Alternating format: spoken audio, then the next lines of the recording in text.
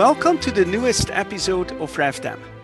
I am Ferenc Lotso, and it is my pleasure to host Ireneusz Paweł Karolewski today, who is a professor of political theory and democracy research at the University of Leipzig, and whose main areas of interest are democratic theory and the problem of democratic backsliding, as well as questions of nationalism, collective identities, and citizenship. Professor Karolewski is the author, among many other publications, of the book Citizenship and Collective Identity in Europe from 2009 and of Nation and Nationalism in Europe from 2011. Now, his newest book, co-authored in the German language with Klaus Leggevi, is titled, and I'm translating, The Visegrad Connection, A Challenge for Europe, which we are here to discuss today. I should perhaps briefly say that Professor Karolewski's co-author, Klaus Leggevi, is the former director of the Kulturwissenschaftliches Institut Essen, the Institute for Advanced Study in the Humanities in Essen, and he is currently a professor at the University of Gießen and the author of a long list of widely read publications. Now, the Visegrad Connection, your new book, discusses the gradual erosion and, in fact, the steep decline of democracy in the four Visegrad countries, Czechia, Hungary, Poland, and Slovakia. And contrary to many previous interpretations that focus primarily on Hungary and Poland, you diagnose similarly serious threats in both Czechia and Slovakia. Next to party state capture, you also analyze what you call corporate state capture. So as a starting point for our discussion, could you explain to our listeners what you mean by those two expressions and how they are manifested in the different Visegrad countries? Absolutely. Thank you very much for the invitation. It's my pleasure to be and talk with you about our recent book. Yes, our main concept is the concept of state capture and its two versions, the corporate and the party state capture. And we argue indeed that the problem of state capture has been serious for already decades, we can argue, in the countries of Central and Eastern Europe. The difference between these two versions of state capture is that some forms of state capture, specifically the party state capture, is more visible than the others. The corporate state capture is less visible, but is equally serious, or it follows the same logic of state capture. So the idea and our argument at the same time is that democracy doesn't start and it doesn't end at elections. So we don't, of course, elections are quite important, free elections specifically for democracy, but equally important is the existence of independent institutions like courts, like independent media, like independent control institutions in the political system. Now, the state capture is something that describes the limitations in the independence of such institutions. And they can happen on two paths. Right? State capture can be about subverting independent political institutions, such as central banks, such as constitutional courts, by powerful oligarchic actors, like firms, like conglomerates, that become or have become powerful and influential, specifically in Central and Eastern Europe during the transformation process. And we argued that this was the case in Slovakia and the Czech Republic, mainly, of course, not exclusively, but mainly. Or the state capture, which is subverting of independent institutions, can happen on the path of a political party or several political parties doing this, which is the case in Hungary and Poland. So we use these two types as ideal types, of course, because it's possible that we have mixed cases and the one case doesn't really exclude the other case. Party state capture and corporate state capture. We can see, for instance, in Hungary, which is an ideal type of party state capture, that certain features of corporate state capture are also in place after party state capture was successful. So it's more complicated, of course, in the empirical reality, but we argued to better understand the logic of state capture, the logic of limitations of independent institutions, it makes sense to see these two paths to less democracy, to democratic backsliding, by defining and by analyzing state capture, the corporate and the party state capture. And as I mentioned, corporate state capture might be less visible and often is, because it is not necessarily about a straightforward regime change, if you like. For instance, it's not necessarily about putting party loyalists on the bench of the Constitutional Court, as is the case in Poland and Hungary. It is rather about subverting the very working of specific courts by political corruption, which leads to similar results, but it's less visible to the public. But it's equally dangerous, because to the public eye, oftentimes the lawyers are quite disconcerted, I would say, how to analyze the Czech Republic, the changes in the Czech Republic and in Slovakia as opposed to Poland and Hungary. And they argue, okay, there is no rule of law violations, then it's a clean or it's a clear-cut situation in which we have the sustaining of democratic standards. In our argument, it's not the case, right? It's the same type of logic, which is about power concentration. It's about subverting the division of power. It's about subverting independent institutions such as courts, but also media, but through different paths, right? In the Czech Republic, for instance, we see the current Prime Minister Babiš, who is at the same time a very powerful oligarch who controls parts of the media landscape of the country. And of course, the media owned and controlled by Babiš and his firms, they, of course, show a specific tendency to report about his successes and his failures. In the Polish case, for instance, it is the state-owned energy firm Orlen that bought many press outlets, and the logic is the same. The reporting is, of course, very conducive to the party line of the ruling party now in government. So the logic is the same, but the visibility in the paths might be different. Mm-hmm. Great.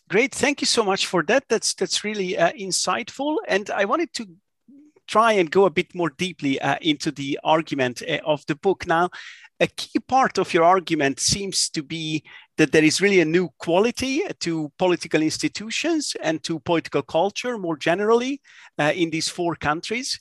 You diagnose the rise of Demokratur, which again might be roughly translated as democtatorship or so. Now you view these Demokraturs as a form of a dual state, right? This is of course in accordance with the theory first proposed by Ernst Fraenkel. And you discuss also political capitalism and what you call extractive institutions, right? Where independent institutions are under attack and where even constitutional measures may serve the cause of repression, in fact. Now, at the very same time, you highlight that political capitalism in these countries continues to coexist with neoliberal features. So how would you actually characterize these democtatorships and the workings of political capitalism in these countries? And why do you think that such a theory that you propose about the dual state is in fact more apt at accounting for the developments in the Visegrad countries than other previous approaches such as those that measure democratic standards and their decline? Indeed, we used a concept that was introduced by Ernst Fraenkel, a German lawyer who was trying to analyze the National Socialism, or specific legal aspects of National Socialism. We argue in the book that Fraenkel was that the approach by Fraenkel was interesting, but not really insightful when analyzing National Socialism, because National Socialism was a totalitarian system. And this duality of law that he characterized at the very beginning of the National Socialist rule was interesting, but not really sufficient to understand the logic of National Socialism. So we take the concept of Frenkel and argue it's more interesting or more enlightening to use it with regard to the democratorships, as you translated the concept, because we do argue that the changes in Central and Eastern Europe actually led to a new quality, to a difference of kind rather than difference of degree, right? Because the majority of analyses, which are also quite insightful on the one hand, they see the problem of the democratic backsliding as a problem of degree, because they analyze this on a scale. They argue, okay, we have different deteriorations until there's a failure of democracy. And we can see this, the problem of this analysis when we take a look, for instance, at the variety of democracy project that for many years argued, well, we see this backsliding across the globe, but it's not really a huge problem. It's just a slight recession. Only recently, the Indexed has argued, well, but now Hungary is not a democracy anymore, even though 2 years ago, the same analysis argued, well, it's on the brink of being an authoritarian system. So this approach of showing that we have to do with a degree, we have to do with a scale, doesn't seem to capture the main problem of the democratorships, as we argue, because our argument is we have to do with a new type of a political system. And this is something that includes both democratic and authoritarian elements, which actually is an authoritarian system, right? So it's not a hybrid system, because there's also this argument that we have to do with hybrid systems. But hybrid system doesn't really mean that it's partially democratic, it's partially authoritarian. It is authoritarian because it's not democratic. When democracy stops to be fully democratic, it becomes an authoritarian system. But we argue that it needs to be understood better by analyzing a duality that you've mentioned, the duality of a prerogative state and normative state, as Frenkel called it. He argued that there is this duality. As I said, he pointed this out with regard to National Socialism, but not really convincingly, at least with hindsight, of course, what we know all about the genocidal impact of National Socialism and its totalitarian twist, of course, that was much more than a duality. But the dual character of the state is quite visible with the democratorships, because on the one hand, we see authoritarian turn in Poland, Hungary. We see it also in the Czech Republic. We see it also in Slovakia. In Slovakia specifically, it was seen already in the 1990s. We start actually our analysis with Slovakia to show that actually we should not be surprised when speaking about Central and Eastern Europe, at least to some extent, because Slovakia was a precursor, not necessarily in a very good sense of being a precursor, but it was with the Mečiar governments in the 1990s and their authoritarian shift in that time, because it seemed that Slovakia has overcome this authoritarian phase, that it entered a new fully democratic phase, but it's not our argument. Our argument is that these features of authoritarianism and democratic elements actually were combined all the time, but now actually they reach a new kind. It's not just a question of degree, but a new kind, a new quality in which these democracies stop being democracies and are authoritarian systems, but they're not authoritarian like in Russia or in Turkey. It's still a different kind of authoritarian systems because they still have democratic elements, specifically elections that are not rigged, which are quite important because there is still a chance of the ruling parties, as was the case in Slovakia, to lose these elections, even though the ruling parties and the ruling actors are trying a number of tricks, they're trying a number of technologies, if you like, to use the Foucauldian term of policy technologies, to change the regime to their favor. And for that reason, it's already an authoritarian system, but it's democratorship, meaning that there are still elections that are quite free or partially free. They're not rigged, they're not falsified. Until now, it can change, of course, when the elections in Hungary next year will be rigged, will be falsified, or the parliamentary elections in Poland in 2 years, then that would be, of course, a further change towards dictatorship rather than remaining democratorship. And we argue in the book that it makes, in fact, sense to analyze these developments as a new kind of a political system, because we can clearly see different features of democratorship that are different from democracies and different from authoritarian systems. For instance, there's a control and there are party political nominations in the courts, which is a specific logic of a dual state, meaning that there are still courts that are independent. There are judges that make decisions that are against the will of the Polish government, say. There are still independent courts in the Czech Republic, even though there are many very strange decisions of the courts that were against the rule of law, you can argue, specifically concerning organized crime and people that were involved in very strange consortiums involving political corruption, involving politicians, entrepreneurs, and organized crime. So the courts were not working as they're supposed to work. But still there are independent judges, some of them, right? So we have this duality of a political system that we can see in the Czech Republic and also in Poland. But at the same time, in Poland and Hungary, the ruling party is trying to push through political nominations in the courts to increase its outreach to the courts and control it better. There is an increasing instrumentalization of legality.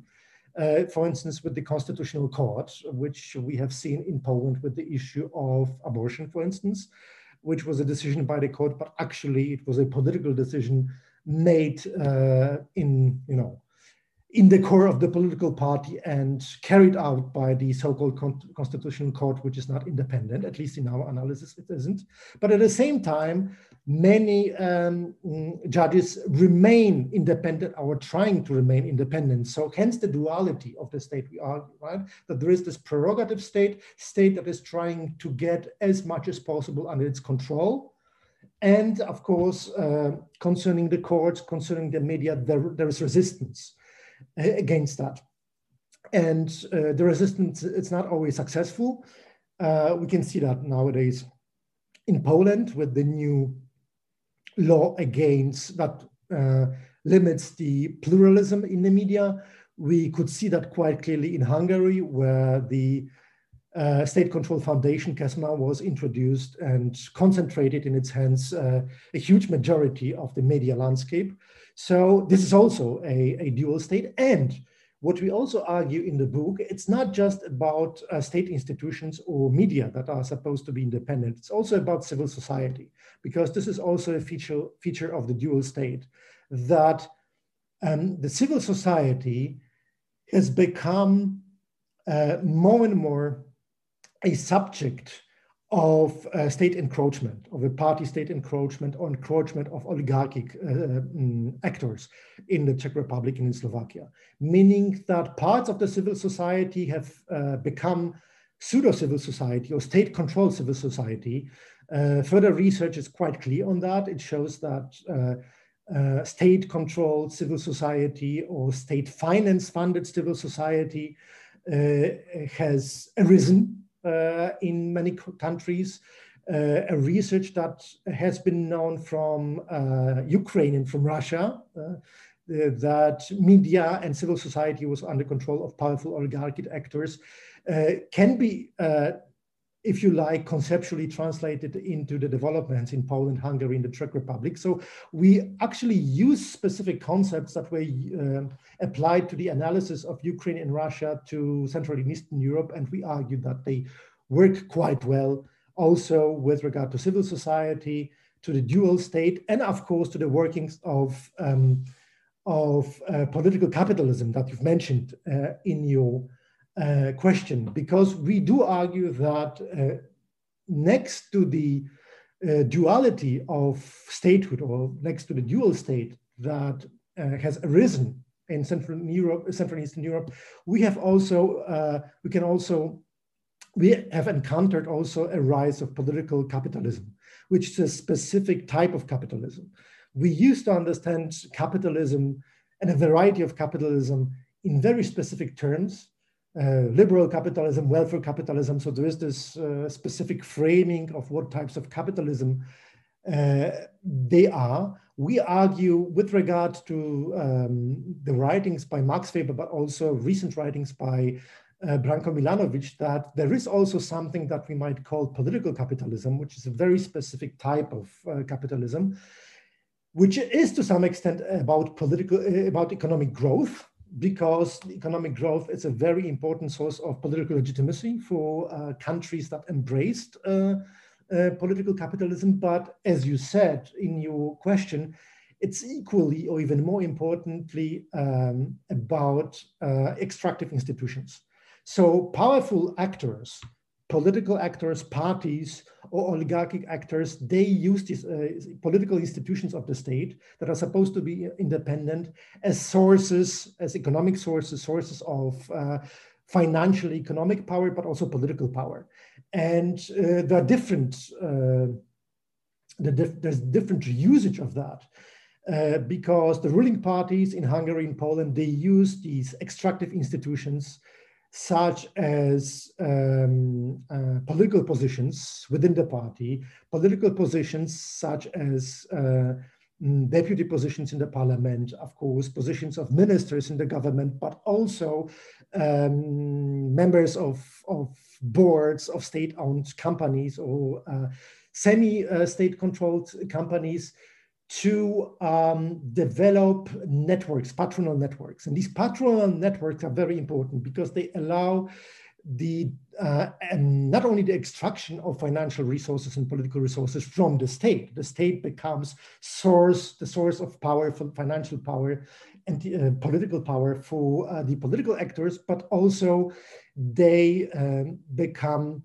the very important source of loyalty for party loyalists or loyalists to the oligarchic networks. And we argue that this is quite important because it changes the character of what we call capitalism. It's not very much about the market anymore, so it's not the liberal type of political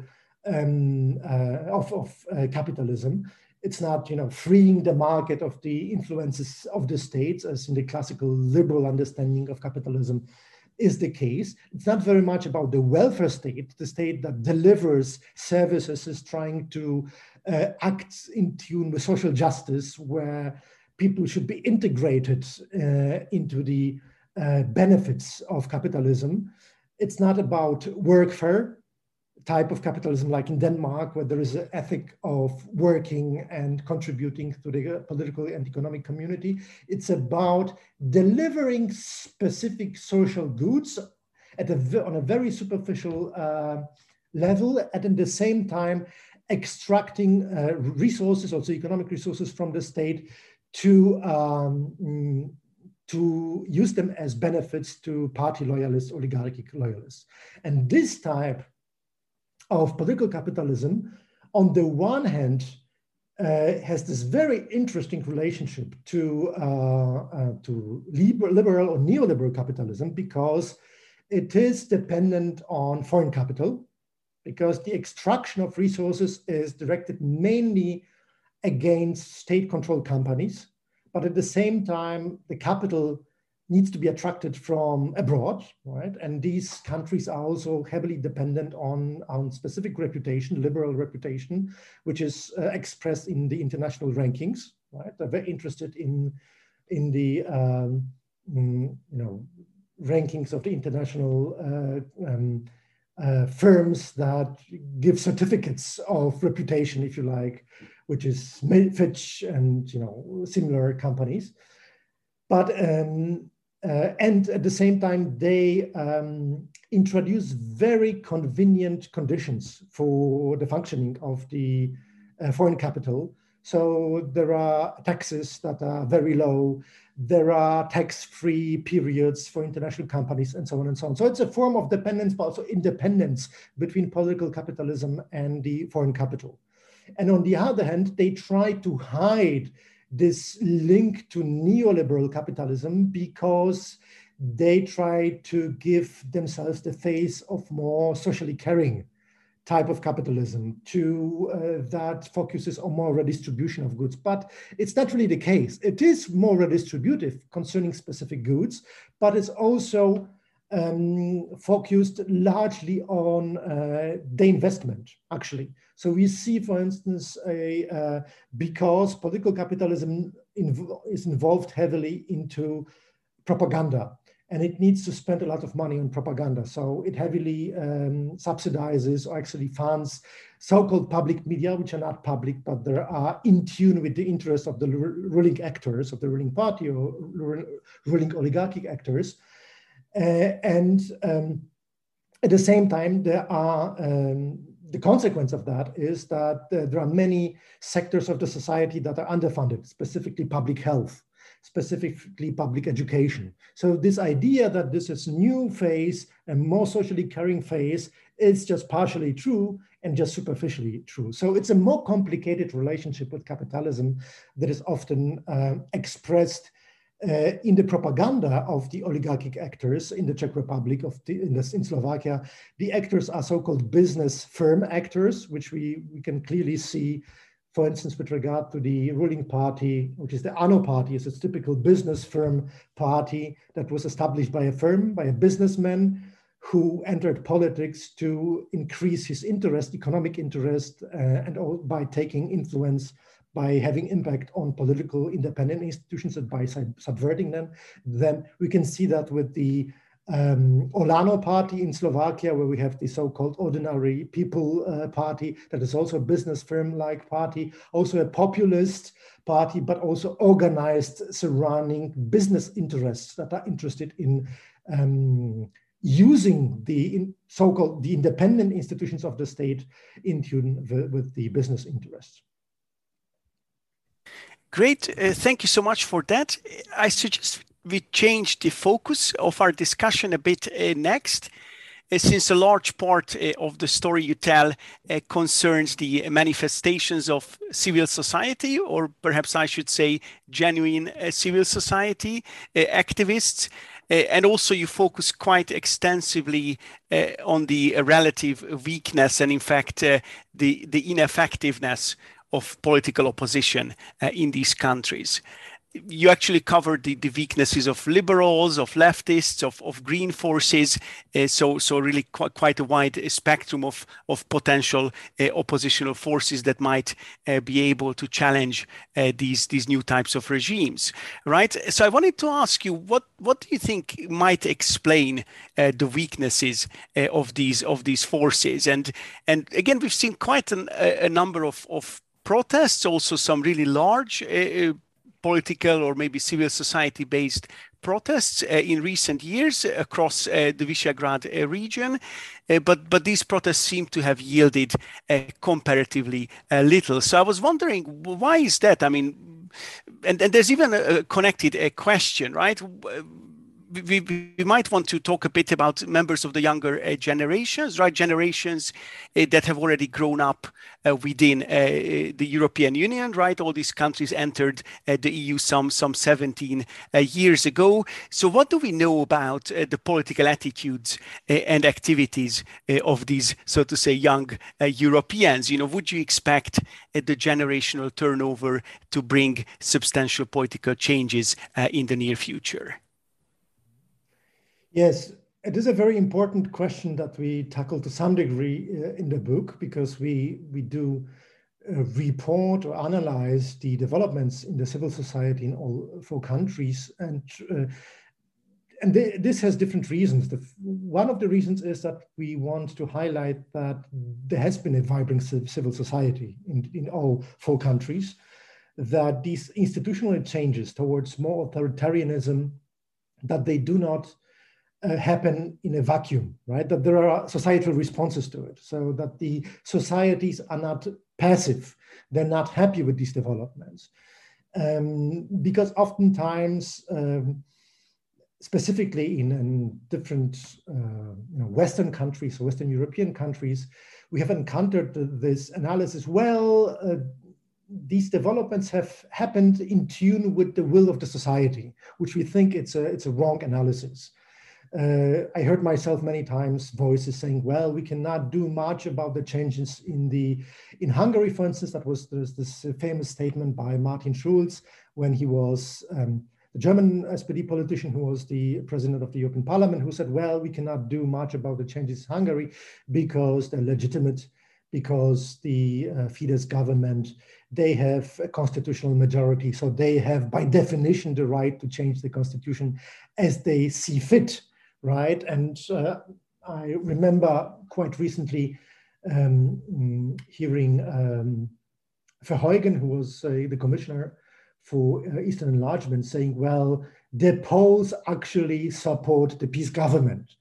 So we argue in the book that this is not true, actually. It's because there is a vibrant civil society. There had been protests for many years, not for decades, of course also for decades, because the start of the protests has been in the very beginning of the transformation processes, but to varying degrees. There was protest in Poland, of course, because of social issues, nurses, people working in mines, public servants. They have been protesting, of course, mainly because of the transformation processes that were painful, of course, to many people. But in Slovakia, there were political protests against the Mečiar governments. In the Czech Republic, there were many protests for decades against political corruption involving major political parties, also those that were labeling themselves as major democratic forces. We have seen political process in Poland already in 2015 and in Hungary beforehand that were political on so many levels, right? So it's not that it's a totally wrong picture to describe these societies as in tune with what has been happening. Of course, in Hungary, but also in Poland, the ruling parties won elections, right? But winning elections is not the only measure of democracy, as I said before, right? So civil society, protesting civil society, is also a very important measure of how much legitimacy these ruling parties or ruling actors have.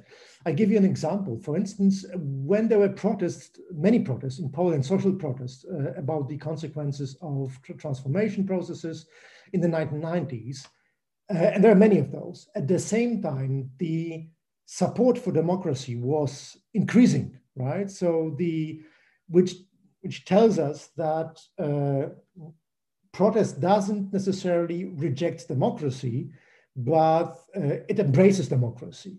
At the same time, we have a very similar development in Poland and Hungary, that huge parts of the society reject the authoritarian shift in both countries, and that this is also a sign of the will of the people, if you like, that needs to be taken into account. Why, and this is a very good question, why we can ask where the opposition party is not successful, why the Fidesz government or the PIS government were re-elected, right? Because it's a legitimate question.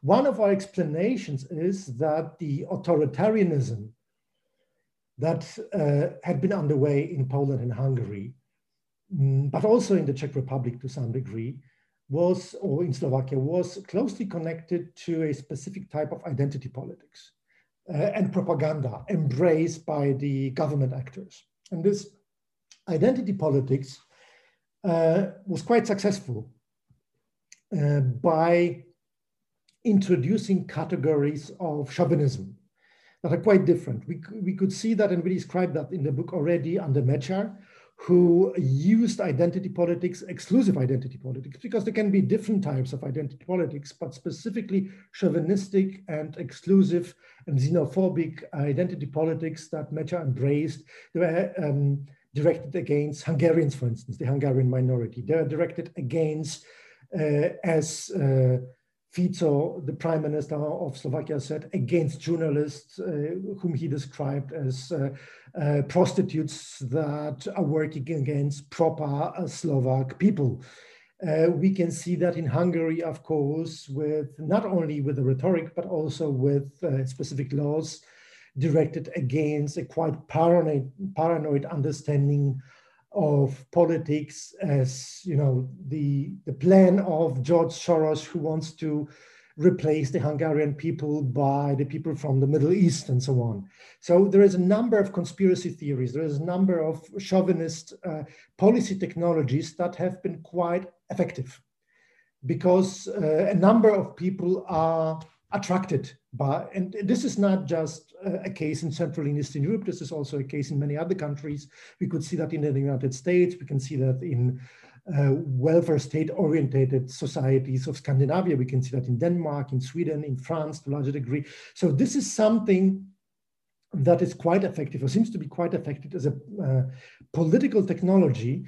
And these authoritarian changes have been legitimized oftentimes by this type of identity politics. At the same time, the opposition parties were quite weak.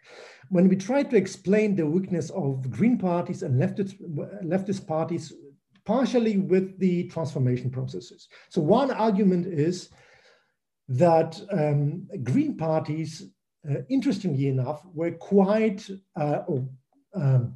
environmental organizations were quite strong in the very beginning of the 1990s. And this is a very interesting paradoxon. The first environmental Polish Ecological Party was already registered in the late 1980s. Then there was the Hungarian Ecological Party. So there are many organizations that targeted the issue of environment and environmental protection in Poland already in the late 1980s, also in Hungary, but then they lost their appeal, not necessarily in general, but they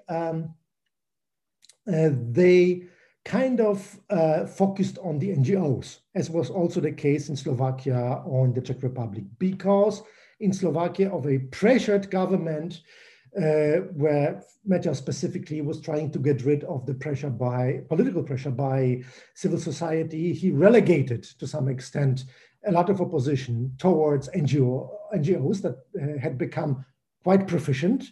And the current opposition forces and the current president of Slovakia recruit themselves from NGOs of different kinds, of course, not only environmental NGOs, but also environmental NGOs. And the green forces were not, or green actors were not always convincing at the political level, because transformation processes were often about catching up processes, materialistic catching up processes.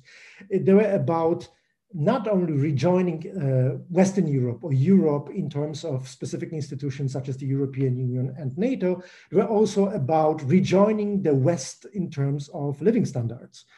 And as we know, of course, from political science, but not only from sociology, political sociology, the rise of issues such as social justice or green values, post-materialist values, they're closely connected to a specific economic development in welfare societies, which goes back to Western European societies or advanced societies of 1970s. Where a specific level of material or economic development is reached, these issues become more and more important. It doesn't mean they're not important in Central and Eastern Europe. There is a Green Party in Hungary, for instance, that is represented in the parliament, but not in Poland. I mean, there are some deputies in the parliament as members of a larger coalition. So the topics are still there, but they are not strongly represented when compared, for instance, to Germany or to Austria or to other countries, right? So this is partially due to the transformation processes, and the leftist parties, social democratic parties, are also quite weak because the transformation processes were accompanied by a very specific consensus on rejoining or joining the European Union introducing or reintroducing specific brand of capitalism with the goal of single market of the European Union, and the goals were quite economic, we can argue. So these parties actually changed, if you like, the agenda towards a consensus concerning capitalism, making it maybe not necessarily more socialist, but actually embracing it sometimes to a larger degree than many other countries. So the leftist parties, social democratic parties, lost their social democratic appeal. Many of these parties remained social democratic only nominally, right? Smer in Slovakia was social democratic only nominally. The Polish Social Democracy, they were members of the Social Democratic International, but really they didn't follow any social democratic agenda. And because of that, they lost the legitimacy, oftentimes as such parties, and the certain elements of the social democratic agenda, such as redistribution of certain goods, investments in specific public goods, support for families, they are working class families specifically, they were embraced by conservative parties with populist appeal, such as Fidesz in Hungary and PIS in Poland. Hence the weakness of the opposition parties. They're trying to reorganize themselves quite effectively, I would say. We could see that in Hungary with a very successful campaign during the municipal elections. It is now, there are many initiatives in Hungary which should become quite visible next year during the parliamentary elections. There is a growing popularity of the oppositional forces in Poland, according to the latest polls. So we don't know what the current governments will do, because they do not shy away from authoritarian, quite repressive solutions, if you like. They're not repressive in the sense of how they are used in Russia and Belarus. Nobody gets arrested or nobody gets sentenced or tortured, but there is a certain level of repressiveness. We could see that in Poland when peaceful demonstrations were dissolved in a quite brutal way by the police, where the opposition candidates are harassed by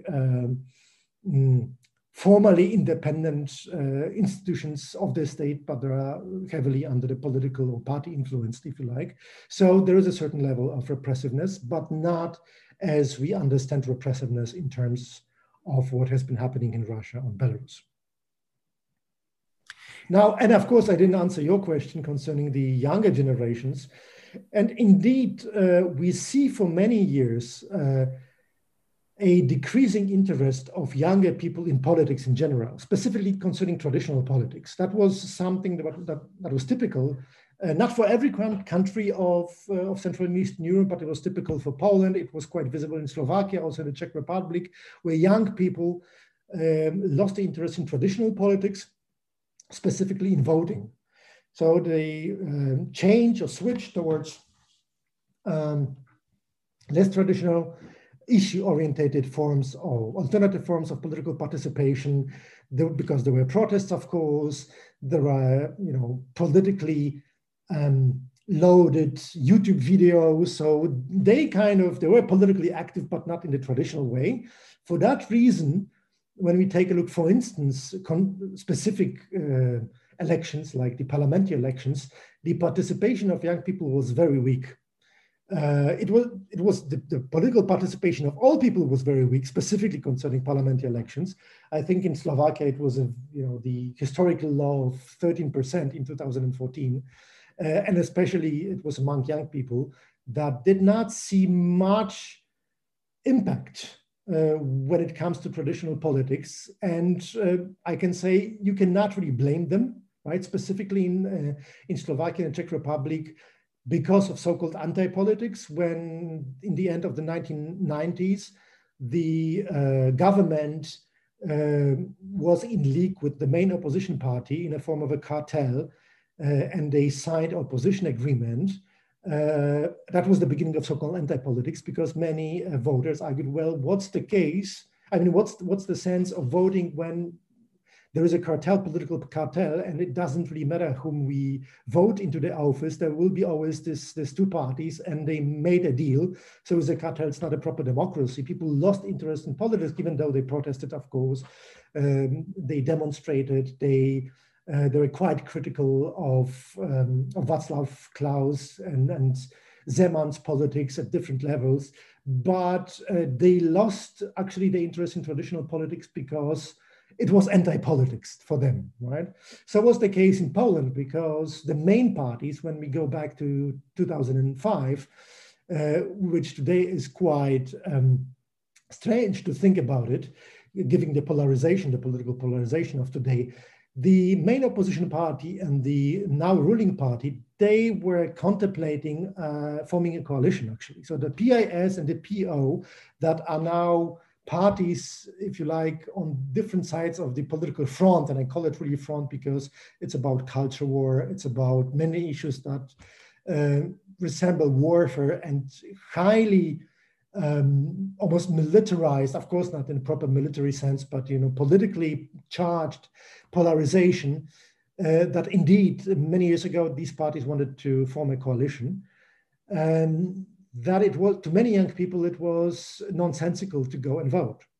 And we see that in 2015, when the PIS was voted into the office, into the government, many young people did not care. But it had changed. So we see this changing. And I think the new millennials, the Polish, the Hungarian millennials, the Slovak millennials, and the Czech millennials, they see huge problems of the political system. They see the lacking legitimacy of the major political actors in the countries. And I think they also are realizing that it's not sufficient to be dedicated to alternative forms of political participation. They need also to vote. They need to want to take influence on the ruling elites. They need to influence those ruling elites to have proper impact, rather than just take part in a deliberation discourse and form a public space.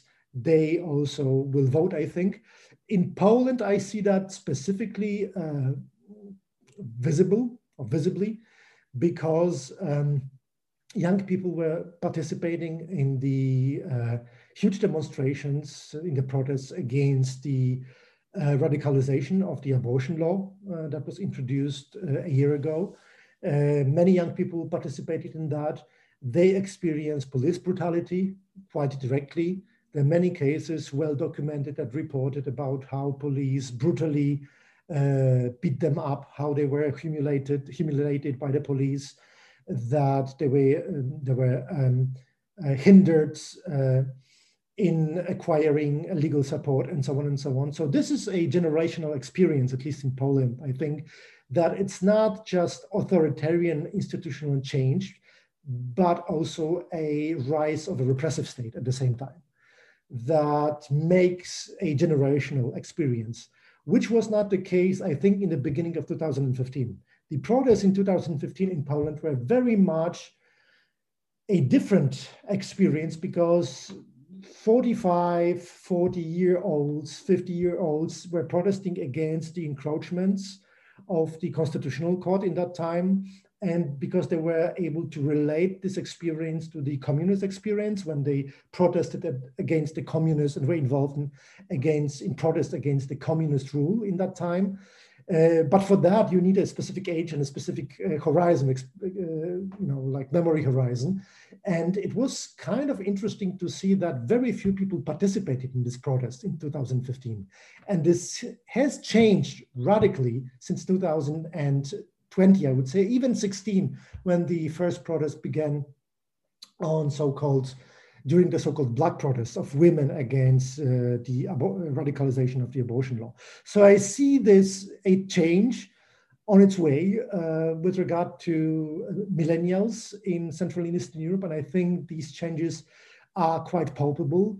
And these changes will also be visible and more palpable during next elections, I think, already in Hungary in next year and in Poland in 2 years.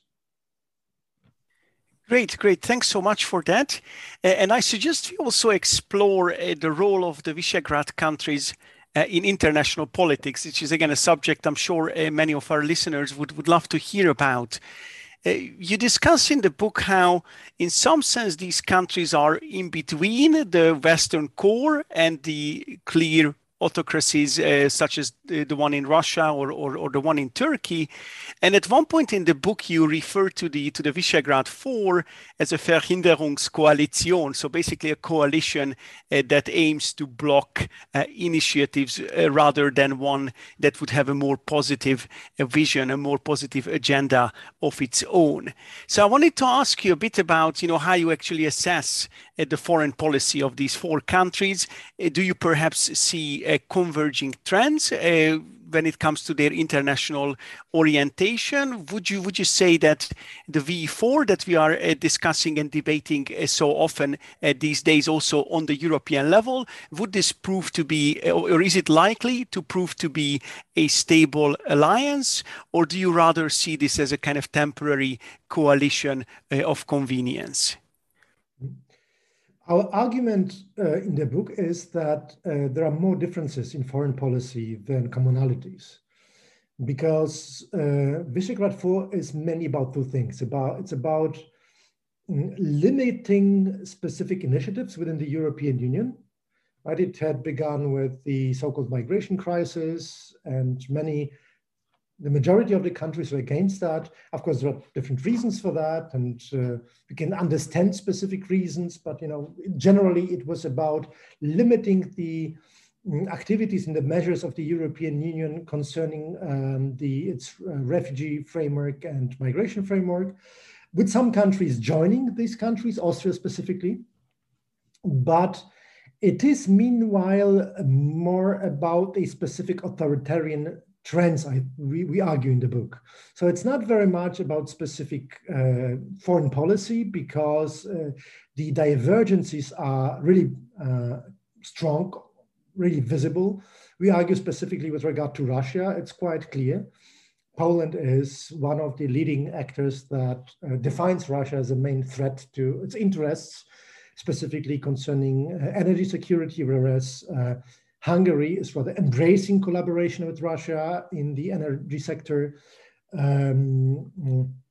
is also the case concerning Slovakia in the presence of Russian capital, in the Czech Republic, and the openness vis-a-vis the banking sector of Russia, and so on. So there are different visions and frames concerning Russia on the one hand, but what combines these countries is a specific understanding of how politics should work.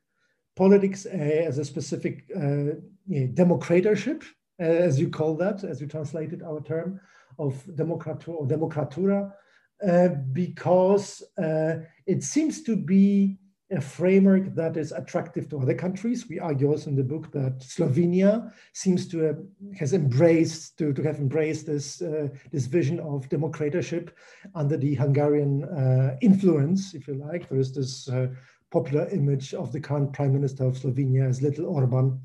There are influences also visible in Austria, not just concerning migration and refugees, but specifically under the conservative government with the general coalition partner of the FPÖ, the rightist populist party that clearly wanted to use specific technologies against the rule of law and was trying to also become stronger and stronger in the media landscape. So specific solutions, if you like, or technologies were clearly inspired by Hungary and Poland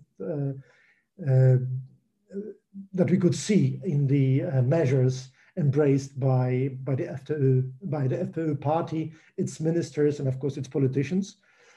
So this is something that connects the interests within the Visegrad Four. It is also a willingness to create alternatives to the mainstream politics of France and Germany, which sometimes takes on very strange features, we argue.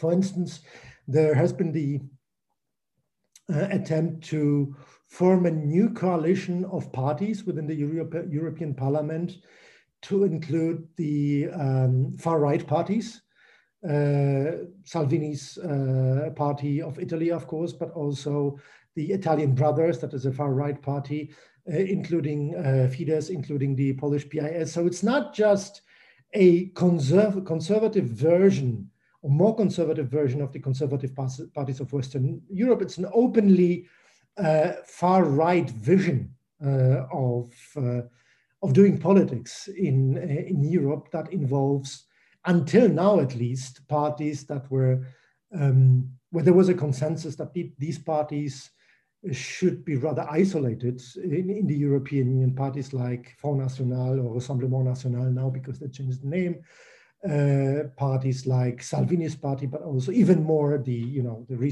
recently created Vox party of Spain that clearly referenced the authoritarian fascist regime of Franco. So these are quite disconcerting features of the European or international politics, because it shows that a coalition with democratic countries or democratic parties is not a priority for the countries of the region, and that democracy on its international stage is a reputation to be perceived as a democratic party is kind of secondary, which brings me to something that we kind of remark on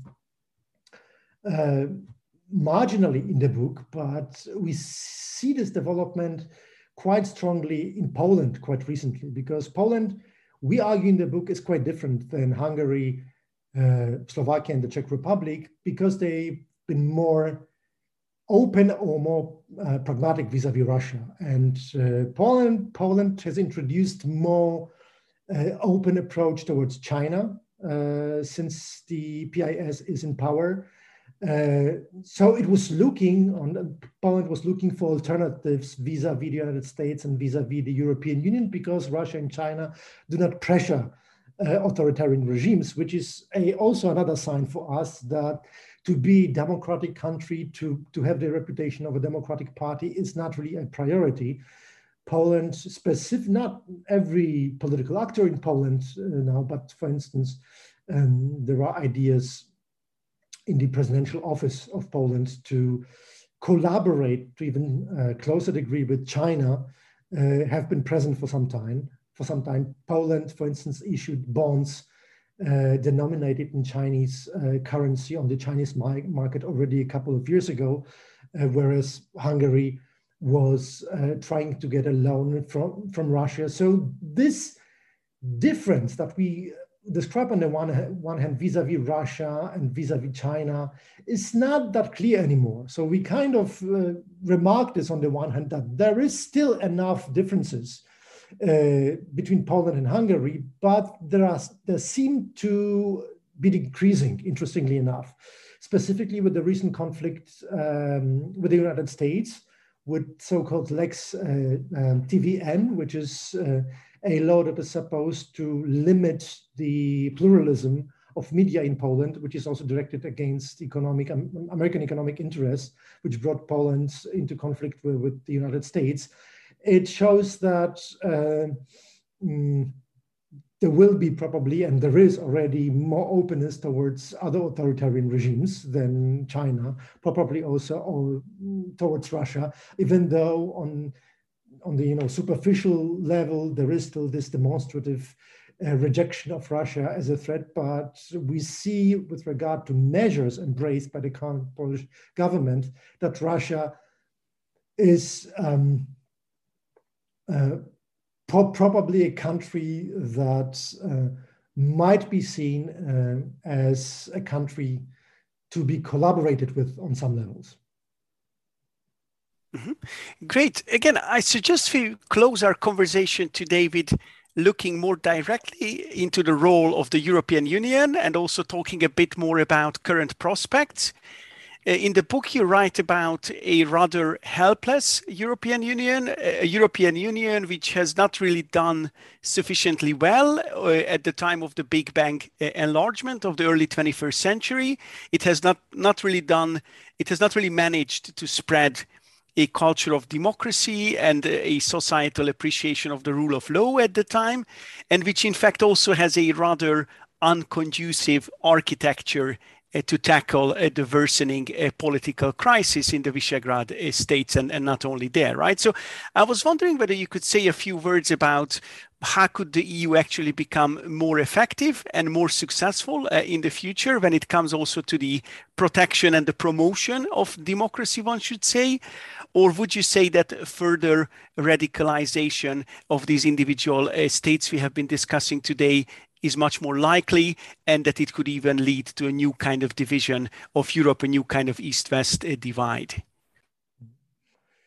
We do argue in the book that the European Union was quite complacent about itself, because for many years, also in the research in political science, there was this conviction that the membership in the European Union is a guarantee of democracy, oftentimes with reference to other member states that were democratized, or at least it was assumed that they were democratized by the European Union, or where democracy was stabilized through the membership of the European Union, such as Portugal, Spain, and Greece, that were dictatorships beforehand, and that it's enough, actually, because it's enough to be a member of the European Union. It's about specific identity. It's about constitutional identity of the European Union, and the EU doesn't need any specific institutions to punish the countries, because there is this identity, democratic identity of the European Union. And it had turned out that the European Union was wrong about that, there were mechanisms introduced, of course, to punish some of the countries, but they're not very effective, because the European Union assumed, well, there might be one country specifically, and the Austrian experience was the catalyst for that, the first participation of the FPÖ in the Schulz government back in 1999, in 2000, where this kind of diplomatic pseudo-sanctions were introduced against Austria, and they have proven to be ineffective, inefficient, right? Now, then there were, with the Lisbon Treaty, there was the Article 7 that was introduced, and the possibility of depriving a country of its decision-making capabilities, if you like, but under very difficult circumstances. So it has to be one country, and if two countries or with three countries, we have a huge problem, of course, in the European Union. So our argument is in the book that the political elites of the European Union, they misunderstood the problem of democratic consolidation in the region, but also in other countries, because we argue, well, this democratic backsliding can happen in every country, actually. We saw that in the United States under the Trump administration, not to the same degree, because Trump was outvoted, or actually he lost his vote during the recent presidential elections, but we see similar developments, populist developments in the UK. So these the democratic backsliding is not reserved for countries that have a history, or they have this legacy of or experience with non-democratic systems, such as formerly communist countries, but it could happen in every country. We will see that in France, how strong the Front National will be during elections, presidential elections. So it's more complicated, right? So it's not just Central and Eastern Europe. That's our argument. But we argue that the European Union needs to do something about that the current institutional setup of the EU is not sufficient, and that needs to develop a number of institutions that need to deal with rule of law violations. And because it's certainly not just about Poland and Hungary. Oftentimes the current representatives of the current governments in both countries try to make it like it was mainly about Poland and Hungary, but there are many other procedures rule of law violation procedures against a number of countries in the European Union, also against Germany, also against France. So it's something that is on the way. They're not against rule of law violations in the sense like in Poland and Hungary, but they're against violations of the treaties, for instance, right? So it's something that the European Union has to deal with, and it needs to be more effective concerning that. So there are a number of solutions that are now in the academic discourse, and they need to be taken seriously. One of the solutions is, for instance, that countries might be punished like international corporations, for instance, not just by cutting specific structural funds, but like Google or Apple, they would need to be punished with fines of, I don't know, $1 billion, for instance, or euros. And that it might bring some of the countries to the senses. So the European Union needs powerful instruments. They need to be legitimate, of course, but they need to be powerful to deal with rule of law violations, which are real. They're not just cases of misunderstanding of how the law is functioning in Poland and Hungary, which is often the argument by the Hungarian and Polish ruling elites that, well, the European Union doesn't understand the specifics of the Polish constitutional law. That's wrong. So there needs to be changed. So the European Union needs to be more serious about how it can impact such cases, because it's not just about new divisions within the European Union. It's also about the survival of the European Union as a community. The European Union as a community has developed a specific identity. It wasn't an identity from the very beginning, because for decades, the European Union was a project that was focused on peace, on bringing peace to the continent. But starting in the 1990s, it is a project about rule of law and democracy. We can, of course, argue, well, it wasn't the case in the original treaties. Well, it wasn't the case in the original treaties, but it's now the case. If we take a look at the acquis communautaire, if we take a look at how the European Court of Justice decided many times, and how we see the dynamics of the legal dynamics of the European Union, and it's about the European credibility and its legitimacy. So if it's not able to tackle the problem of rule of law, it will not be able to remain legitimate political system that embraces values of democracy and rule of law. And it will remain inefficient, ineffective. And this is not only about divisions and survival of not just about divisions, but also about the survival of the European Union. It might lead to some divisions, of course, within the European Union. Of course, it's quite possible that the countries would even increase more the conflicts surrounding rule of law. But this is also a technology that suited the countries well, because the European Union was not willing to go through with the conflict. So I think the European Union was too soft and was too duped too many times, specifically by the Hungarian government, and manipulated many times. There are many cases and well-documented cases where the Hungarian government sent wrongly or incorrectly translated documents, its own constitution or its own statute of the Constitutional Court to European Union. So there are many cases where there was a manipulation and games played by Hungary, also by Poland to some extent, and it needs to end. And the so-called pragmatic approach by the European Union, it needs also to change if the European Union is serious about dealing with the rule of law violations. And this is quite important, because the European Union is not only about the member states, it's not only about the countries that are members in the European Union, it's also about citizens. It has this double legitimacy structure.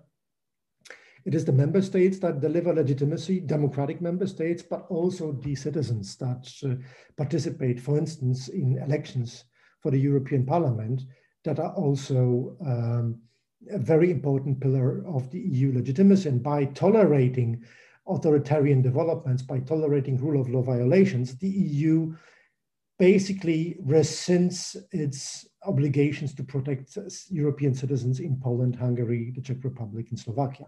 And this is a serious problem. So as we argue in the book, it's not just about divisions, which might be serious, of course, but it is much more about the credibility of the European Union itself.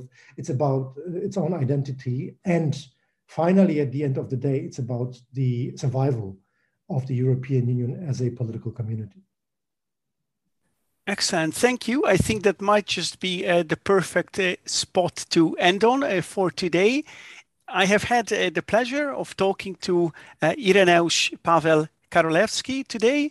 Professor Karolewski has just co-authored with Klaus Leggevi a wide-ranging and rich interpretation of important ongoing developments in the Visegrad countries, titled The Visegrad Connection, A Challenge for Europe, which is again a book that will be out in the German language in September 2021. Thank you so much for discussing your book at RevDem, Professor Karolewski. Thank you very much. It was a pleasure talking to you. And thank you for listening. Until the next time.